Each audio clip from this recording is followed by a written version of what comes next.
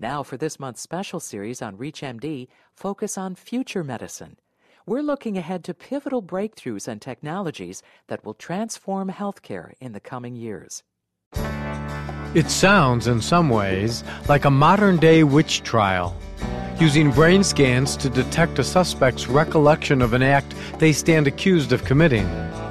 Some experts around the world suggest this test could put an end to lying, hailing the technology as an advance potentially as important as DNA evidence. What are the legal ramifications for using this type of technology in court? And if this test isn't the panacea, is there another method in the pipeline that could be? You are listening to ReachMD, the channel for medical professionals. Welcome to a special segment focused on future medicine. I am your host, Dr. Mark Nolan Hill, professor of surgery and practicing general surgeon. Our guests are Mr. Henry Greely, professor of law and director of the Center for Law and the Biosciences at Stanford University, and Dr. J. Peter Rosenfeld, professor of psychology at Northwestern University. Welcome, Mr. Greely and Dr. Rosenfeld. Nice to be here. Nice to be here again. As I understand it, this test builds on a body of work on neuroscience-based lie detection. Could you comment on that? I think in 1987, I was the first person who actually published a peer-reviewed paper in which P300 was used as a so-called guilty knowledge indicator. We had people pretend to steal an item out of a box of jewels, and then we tested them for recognition of that item by presenting the names of all the items on a screen every 2 or 3 seconds, and when the item that they actually took out of the box and concealed on them appeared on the screen, they generated a P300 event-related potential or brainwave. A lot of people have played with this protocol since then, including ourselves, and it is quite promising. Some more work remains to be done. But meanwhile, another technology called functional magnetic resonance imaging, fMRI, was developed around the same time, but it didn't become used as a deception indicator until somewhat later. It basically indicates when different parts of the brain are becoming metabolically active in certain psychological states. One of the states that people have been looking at has been the state of deception. There are about a dozen papers, maybe by now it's 15 or 16, I'm not really sure, in which fMRI has attempted to have been used as a deception indicator. There are some promising directions, but a lot more work remains to be done with fMRI than with the older EEG technologies like P300. Generally, which would you say would be more credible, the functional MRI or this special system that is used in India? Oh, well, the system used in India is not based on any research that I know about, any peer-reviewed serious research. And in fact, the claims that are put forward by these Indian developers that one can distinguish recognition from participation, there's nothing like that in the pure cognitive memory literature. That is, whether you learn about something by being told about it versus by actually participating in whatever it was yourself cannot be distinguished, as far as I know, by any extant methodology. So how does this test theoretically separate events witnessed from deeds committed? That's proprietary. They won't tell us that, and so I can't give you an answer. We have no idea. We just have to trust them. I suppose we could give them their own lie detection test and see if they decided that they were telling us the truth or not. I'd rather give them my detection test. The BIOS system, this Indian system, I think, should have no credibility right now, at least in the absence of any kind of peer-reviewed, published support for it. The fMRI basis, there are now about 15 or 16 peer-reviewed published articles. Along with a colleague named Judy Illes, I wrote an article that reviewed the then 12 published articles as of March of 2007. And I think it's a promising technology, but I wouldn't put nearly enough confidence on it at this point to use it in court or to use it in anything other than a research context. Yeah, I agree with that. Yeah, there are way too many limitations in the research that's been done, and there's, as far as I know, not a single one of these studies has been replicated by an independent lab. So everyone says we found a signal. Most of them disagree about what the signals look like, and no independent lab has replicated anyone's results yet. If I may just take a very small perhaps irrelevant issue, and I'll explain why. It turns out that there is some agreement among, I would say, at least 6 of the investigators involved, that there's one area of the brain called the anterior cingulate cortex and the other frontal cortical systems that are associated with this, connected to it. And this ACC system seems to light up in many of the studies, at least half of the studies, perhaps 2/3. But yeah, I think that's right, although the studies also show other systems being activated that aren't consistent from research. That's right, and what I would say, and that's why I say this consensus is possibly irrelevant, it turns out the anterior cingulate cortex lights up for almost anything. I mean, not just deception, but recognition, anger, depression, all sorts of things. It's a very generalized piece of cortex that tends to light up in many psychological states, and I don't think anybody would say, including the 16 people who have the publications, that the anterior cortex is the deception center. If you have just joined us, you are listening to a special segment, Focus on Future Medicine, on ReachMD, the channel for medical professionals. I am your host, Dr. Mark Nolan Hill, and our guests are Mr. Henry Greely, Professor of Law and Director of the Center for Law and the Biosciences at Stanford University, and Dr. J. Peter Rosenfeld, Professor of Psychology at Northwestern University. We're discussing the future of lie detection. Gentlemen, past mechanisms that have been used to extract the truth, why have they been so unsuccessful, such as truth serum and polygraphs? Frankly, I never heard of a truth serum. There were some movies made in the 50s and 60s. I remember an Italian movie called General della Rovere, in which scopolamine was supposed to be a truth serum used by Nazi interrogators to extract information. But, that's movie stuff.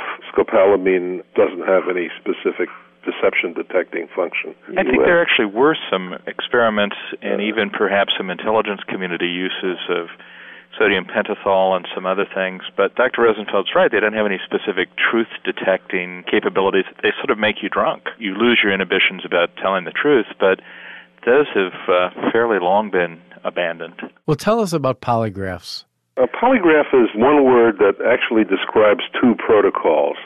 One is called the control question test, which is a did you do it kind of test that they're very fond of in North America, Canada, and the U.S., and other countries where they basically say, did you do this? And I'm not an expert on polygraph methods which use lower body responses like sweat gland activity, respiration, heart rate, and such. But I do know what the scientific community thinks about the control question test, and it tends to be very dismissive and negative. There is another protocol which doesn't ask, did you do it, but asks, again, if you recognize crime-relevant information. That's called the guilty knowledge test. And by the way, the only difference between it and the protocol we use is they look at the lower body, and we look at the upper body. We look at P300, they look at respiration and heart rate and blood pressure and that sort of thing. Mr. Greely, how do the courts look at the polygraphs? The polygraph is inadmissible in courts in the United States. Why, sir? Because courts have found, first, that it's generally not sufficiently reliable as scientific evidence, and second, that even if it were viewed as being reliable, the potential for delay and confusion of the jury and prejudicing the jury outweighs any probative value, any truthful value the polygraph might have. I should say that in law, everything has exceptions. The state courts in New Mexico allow the polygraph in presumptively. All other 49 states deny its use except under some very limited circumstances. There was a very nice report put out by a National Academy of Sciences committee about the polygraph, and specifically its use in security screening in 2004, that reviews the scientific literature on polygraphs and concludes that when well done and when done on people who are not using countermeasures to it, the polygraph is better than chance at detecting lie. It may be as good as 75 to 80 or 85% accurate. That committee concluded that was not nearly useful enough to justify its continued use in security screenings. The federal government said thank you for the report and proceeded to ignore it. What are the countermeasures you're referring to? For polygraphy, a common and I think this goes more to the control question test that Dr. Rosenfeld was talking about, commonly your reactions, your physiological reactions associated with anxiety, your pulse, your breathing rate, how much you're sweating, will increase when you feel anxious. You will be asked a series of questions. Some of the questions will be bland control questions. Some of the questions will be questions where they expect anyone might lie or feel nervous. So a question like, have you ever stolen anything in your life? And then there'll be some questions focused on the particular incident or particular concern they've got. If you can elevate your physiological response, your anxiety kind of response to the control questions, it will make it very hard for the polygrapher to tell the difference between when you are actually anxious and when you are pretending to be anxious. Some of the methods that people have used have been mental. Some of them have been more physical, like putting a tack in their shoe, spiking their toe with it to cause some pain when they're answering one of the control questions, or tightening all the sphincters that they can tighten in their body, which apparently has some effect on blood pressure and pulse and so on. So there are a number of these countermeasures out there. There's not a whole lot of very rigorous scientific research on how good they are with polygraphy. They are widely believed to have some effect. And plus, we do know that there are people who were regularly polygraphed and regularly managed to beat the machine. Aldrich Ames, a CIA employee who turned out to be a Russian spy or a Russian agent, passed scores, if not hundreds, of polygraph examinations. So the one thing we know for sure is that polygraphy is certainly far from perfect. If it is far from perfect, and some people say it's unreliable, why does it exist any further? Well, because certain federal agencies are attached to it. But again, I think that's speaking about the control question test. Yes.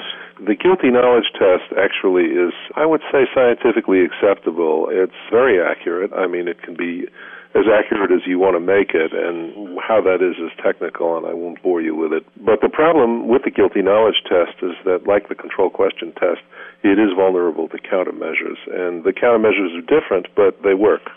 What about the countermeasures there? Well, in the guilty knowledge test, they show you, as I think I mentioned before, a series of items, most of which are irrelevant to the crime under investigation, and one of which, or two of which, are relevant.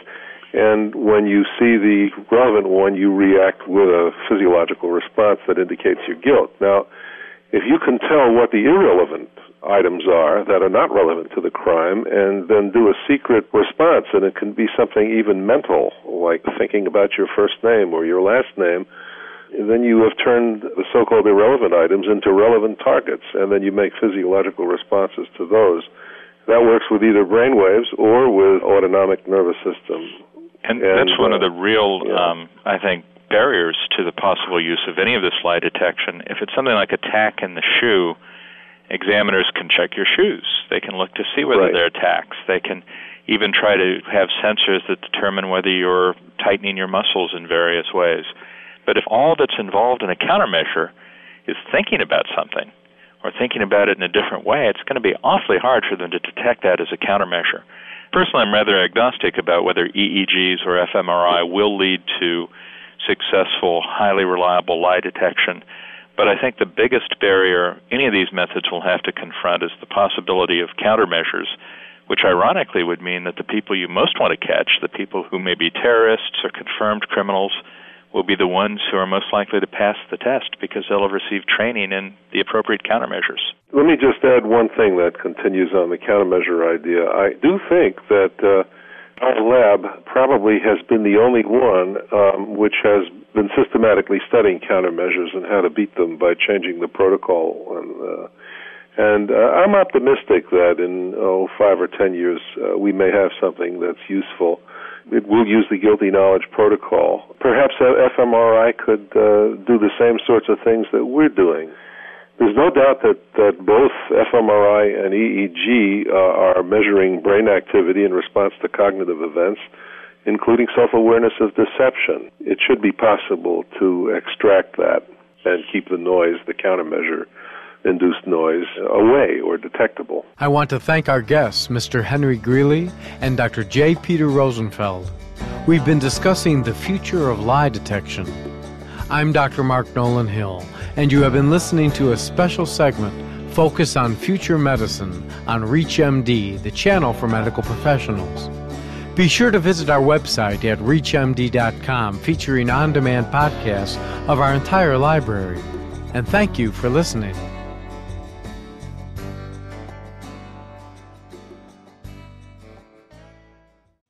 You've been listening to this month's special series, Focus on Future Medicine.